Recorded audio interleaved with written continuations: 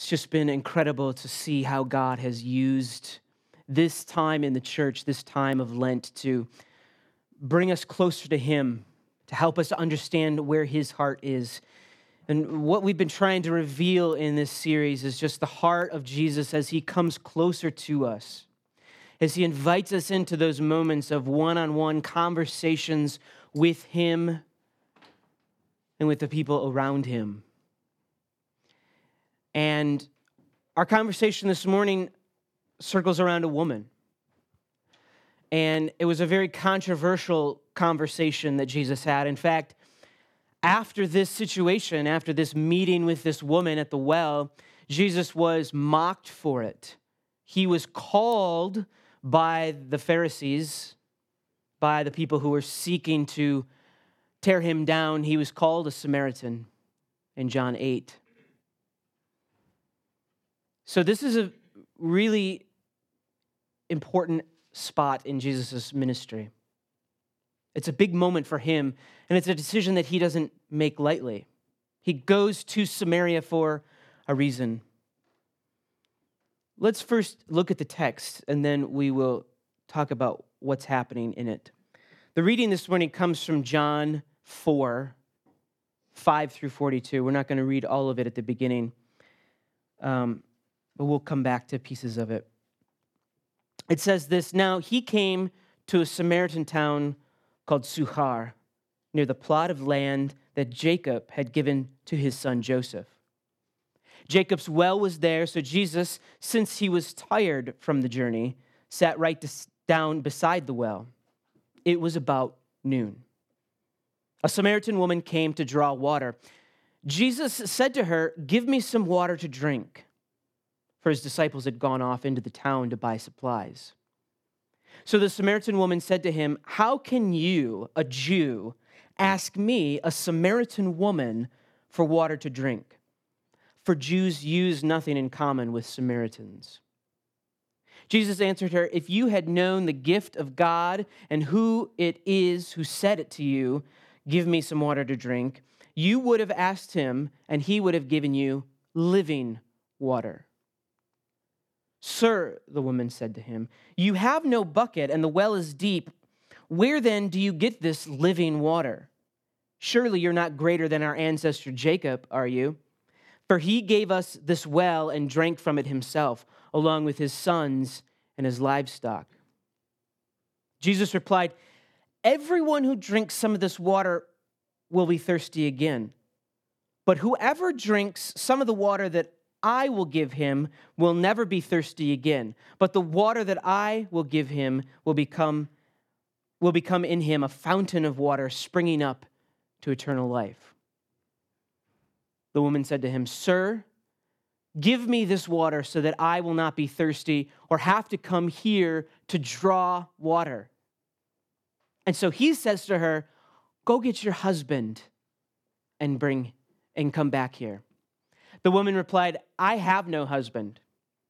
Jesus says, "Right you are when you said, 'I have no husband,' for you have had 5 husbands, and the man you're living with now is not your husband. This you said truthfully." The woman said to him, "Sir, I see that you are a prophet. Our fathers worshipped on this mountain, and you people say that the place where people must worship is in Jerusalem." But Jesus said to her, "Believe me, woman, a time is coming when you will worship the Father, neither on this mountain nor in Jerusalem. You people worship what you do not know. We worship what we know because salvation is from the Jews. But a time is coming, and now is here, when true worshipers will worship the Father in spirit and truth, for the Father seeks such people to be his worshipers. God is spirit, and the people who worship him must worship in spirit and truth." The woman said to him, "I know that the Messiah is coming, the one called Christ. Whenever he comes, he will tell us everything." Jesus said to her, "I, the one speaking to you, am he." Jesus goes to this woman on purpose. More than 3,000 years ago, near the city of Shechem, in the land we know today as Israel, an unknown seeker began digging a hole and the crusty soil where he and his family scratched out a living. The back-breaking work became harder still as his pick hit the strata of limestone that sits just beneath the topsoil of this unforgiving land. The sun was hot. The dry, dusty air burned his throat and lungs. Nevertheless, the seeker continued working day after day, digging deeper and deeper, sending bucket after bucket of stone fragment to the surface. And months later, at a depth of more than 100 feet, the man finally struck what he was after. Up from the cracks in the limestone came bubbling the cold, clear liquid. And from the depths of that pit, the seeker cried out toward the heavens a single word of ecstatic praise: water. The Bible tells us that in time, this land and its cistern would be bought for 100 pieces of silver by Jacob, the grandson of Abraham and father of Joseph. The place would become known as Jacob's well, and from its depths would rise the grace that sustained generation upon generation of Israelites. And in time, however, this region in Canaan, known as Samaria, became shunned by traditional Jews. An offshoot of the Hebrew people established nearby on Mount Gerizim as their central place of worship, building on its summit a magnificent temple and declaring it, not Jerusalem, as the one true place where God should be honored. For this reason, and among others, a great antagonism grew between Jews and their cousins, the Samaritans. When traveling between the southern and northern sections of Israel, most Jews and every Jewish holy man passed by Samaria altogether. They didn't walk through it. They walked around it. It was where sinners lived. And a lot of times when we think of this land of Samaria, we think immediately of the story of the Good Samaritan. And we think somehow that Jews had a really great picture of the Samaritans living in this region. But don't let that fool you. Jews and Samaritans hated each other. Jesus went here with a purpose. He didn't go out of his way to go through Samaria. He actually made the road shorter to go from Jerusalem back to Galilee. And about halfway in between is this place where he stopped for water. Now, the woman that Jesus meets at the well in Suhar is so much different than the man we met last week. And in writing John, there's such a brilliance between chapters 3 and chapters 4. Because John shows us this woman who is uneducated, a learner. But Nicodemus from chapter 3 is an educated man who Jesus describes as a teacher of Israel. She is a Samaritan and he is a Jew. And she has a shameful past and he is a respected moral leader in his community. She meets Jesus at noontime and he meets Jesus at midnight. In the eyes of the gospel writer, this woman is a nobody. She doesn't even merit a name, and her gender, religious orientation, social standing, and personal habits distance her from God, from Jesus, from her community. We expect that people try to avoid this woman and ignore her whenever possible. In fact, we know from her statements that she's no longer welcome to go with the other women to the well in the morning. Traditionally, water was drawn in the morning or the late afternoon in the coolness. But this woman was here by herself drawing water at the heat of the day. And Jesus finds her.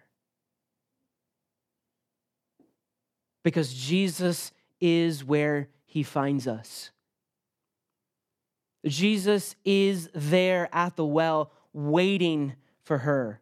Notice that he's already there. He sat right down beside the well. It was about noon. And then the Samaritan woman. He doesn't see her already at the well. He doesn't see her and say, oh, I should go and talk to her. He meets her there at her loneliest, most degrading time of her life, of her day. You see, the Samaritan woman, like the Jews in the desert, she is tormented by thirst. She had 5 husbands and feels unloved and cast aside and abused by a system that treats her like property, not a human. And I think one of our greatest mistakes when we read this text is to look for sin. We say, look at this poor woman. She's such a sinner. They were casting her out because she had so much sin. She had 5 husbands, and the person that she was with now wasn't even her husband. And look at all that sin, and Jesus still uses her. The text does not use the word sin, and neither does Jesus. And Jesus doesn't say, your sins are forgiven. There is no mention of that process. And Jesus sits there and waits for her in whatever capacity she comes to him in. She doesn't even know which temple she's supposed to worship in. How am I supposed to go and meet my God? How am I supposed to confess my sins? How am I supposed to feel loved? How am I supposed to feel seen by a God who has abandoned me? Whether here on Mount Gerizim, whether in Jerusalem on Mount of Olives, where am I supposed to go and meet with the God who said he would be there for me? We wrestled with God in the desert. Is God here with us or not? She is tormented by the thirst that she has. And so Jesus digs for water. Jesus sees the limestone covering her heart and he starts to dig. Can a little thing like a cup of water offered in love be the beginning of a salvation journey?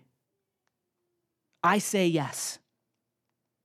And I say that we will never know until we meet a stranger and tend to a human first, to even understand the beginning of thirst. See, we have water in abundance. We have everything that we need. Our water of the Great Lakes is packaged up and sold back to us. We have so much of it that we can just go to the store and buy it. We turn on our faucet and we get water. We don't understand what it means to thirst for water. In World War I, there's a story of a doctor at sea in 1916 when the USS ship was destroyed at sea. 300 lives were lost in the first 12 minutes of that sinking. The rest of the 900 crew and soldiers that were on that boat were drifting at sea. And the doctor said that it took all that he could just to stop those 900 men from drinking the seawater. They were so thirsty that even seawater seemed like a good idea at the time. But it just created in them more and more thirst. And they started to become dehydrated, and they were dehydrated so much that they were hallucinating. And 300 additional people died from dehydration just from drinking the seawater alone. We have a problem with thirst, but we don't know it because we are satisfied with everything that comes our way. But notice in this story that it's Jesus who is thirsty. Notice that the woman is just coming to do her daily business. Notice that it's the woman who says, I need to do these things in order to live. And it's Jesus who's sitting there saying, I'm a little bit thirsty. I'm tired. I'm thirsty. Can you please perhaps give me something? Well, this is not the way it's supposed to work. You're a man. You're a Jew. You're not supposed to talk to me, a woman, a Samaritan, a hated, vile person in society. No. If you understood what I was asking you, you'd be asking for the living water. But how can you come and get water at this well if you don't have anything to pick it from? And it's an interesting note in here that John gives us. He says, Jews and Samaritans shared nothing. So to get a drink from her buckets was the height of foolishness for Jesus. Do you understand who I am?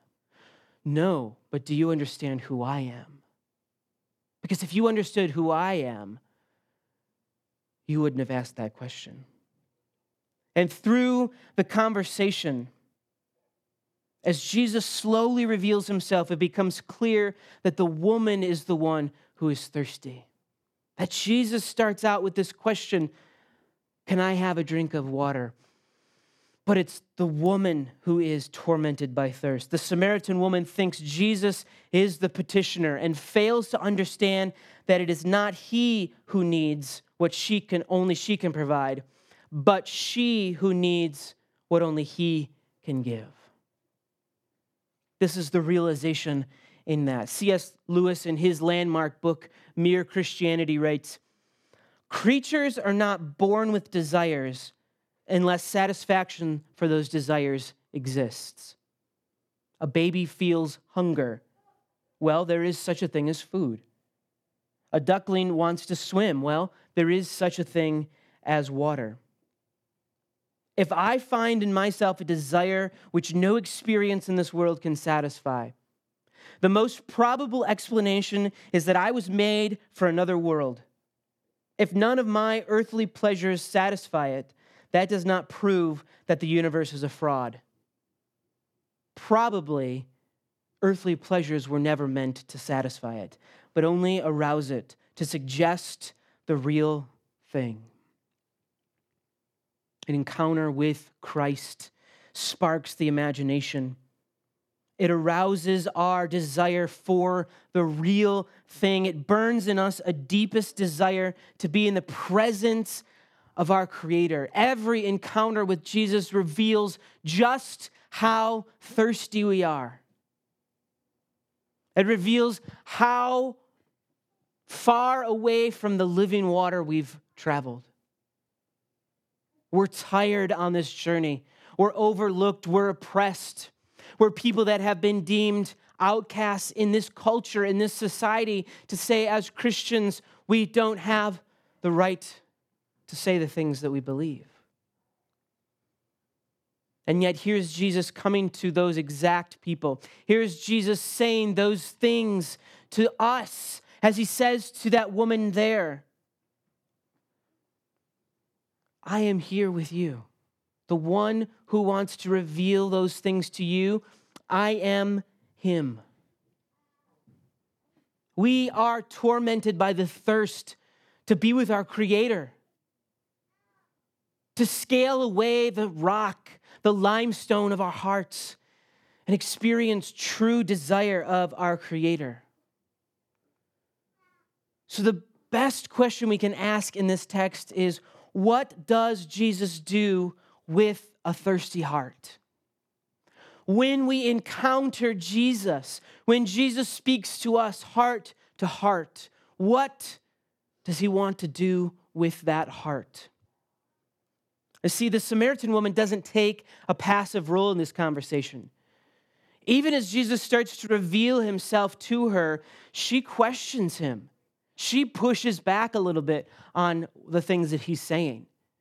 I see that you're a prophet, but we're waiting for someone to come and reveal these things to us. Well, you believe this, and we can only worship in Jerusalem, but yet here we are in this moment worshiping here. She doesn't take a passive role. She leaves everything. We continue in the text. It says this, now, at that very moment, his disciples came back. They were shocked because he was speaking with a woman. Notice what it doesn't say. They were shocked because he was speaking with a Samaritan. They had seen Jesus reach people that were not of their kind before. In Jerusalem, there were many that he had probably encountered, all men. They were shocked because he was speaking with a woman. Rabbis didn't do this. However, no one said, "What do you want?" or "Why are you speaking with her?" Then the woman left her water jar, went off into town, and said to the people, "Come see a man who told me everything I ever did. Surely he can't be the Messiah, can he?" So they left the town and began coming to him. Notice she drops the thing she thought she needed most and shares in this good news with the people around her. Come and see a man who told me everything I did. What does God do with thirsty hearts? He invites them to come and experience him. He invites them to share that with other people. If you have a thirsty heart, if you desire God, you are inviting people into that experience. When you go to a restaurant, you are hungry, you want to eat, you want to experience the fullness of a great meal, and then you enjoy it, and you go and tell people what a great meal that was. You got to try the white fish at this restaurant. It was delicious. It was so good. And how is that any different than what she's doing? I wanted something in my heart. I'd been cast aside by 5 different men. I'd been cast aside by the women in my community. I can't even worship the God that I want to worship. My heart was empty and I longed for something big. And then this man showed up in my life and he filled me. And it was so good. I want you to be filled too. People that have thirsty hearts are inviting people into that moment. They're inviting people to come and share in those things that Jesus has for them. Because sometimes I feel like as Christians, we go to church and we get our buckets filled up, and then we carry our buckets home, and then we pour it in our little glass through the week. And then what happens? We bring our bucket back to church and we get it filled up again and we take it home and we dip our water glasses into it all week. And it continues again and again and again. And that means we're not drinking in the living water of Christ. Because what we should do is we should take what we have here and leave our water behind and say, come and see what we can do together. Come and see a Christ who is here now, ready to fill you. Man, I love Jesus so much. I want you to experience too. You guys are weird at your churches. You have weird songs, you raise your hands, sometimes you clap, you drink blood. I don't even understand what's going on with that thing. Hey, it's fine. It's unusual. I get it. I understand. But this is not about any of that stuff. This is about coming and meeting with Christ, having an experience in the presence of God.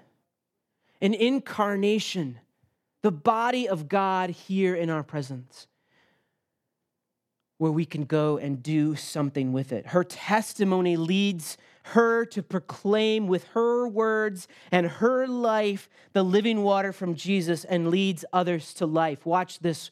Now, many Samaritans from that town believed in him because of the report of the woman who testified.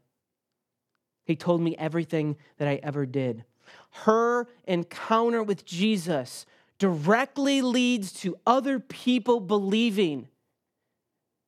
Not because they had an encounter with Jesus, not because she dragged them to church, not because she gave them a book to read through or a Bible study to attend. If only it were so. The people of Samaria believed because she said, He is real. And he loves me and he loves you. And he told Nicodemus that God loves the world so much. And that's why he is here with us now, because he loves us so much. I didn't feel love before this. Men cast me aside. The women in my town cast me aside. I haven't felt, seen, and loved like this before. He told me everything that I ever did. So when the Samaritans came to him, they began asking him to stay with them. He stayed there 2 days, and because of his word, many more believed. They said to the woman, "No longer do we believe because of your words, for we have heard for ourselves, and we know that this one really is the Savior of the world." Oh, an encounter with Christ changes our hearts. There's a story, an incident in John 18. Jesus just gets done praying in the garden. He's led his disciples through this prayer. They keep falling asleep because they don't understand the importance of what's coming up. And chapter 18 opens with who? Judas coming for Jesus. The plan was already in place. It's set. I know where Jesus is. I'm going to come and get him. And it says that there is a legion of Roman soldiers with Judas. 600 Roman soldiers come with Judas. Officers, soldiers.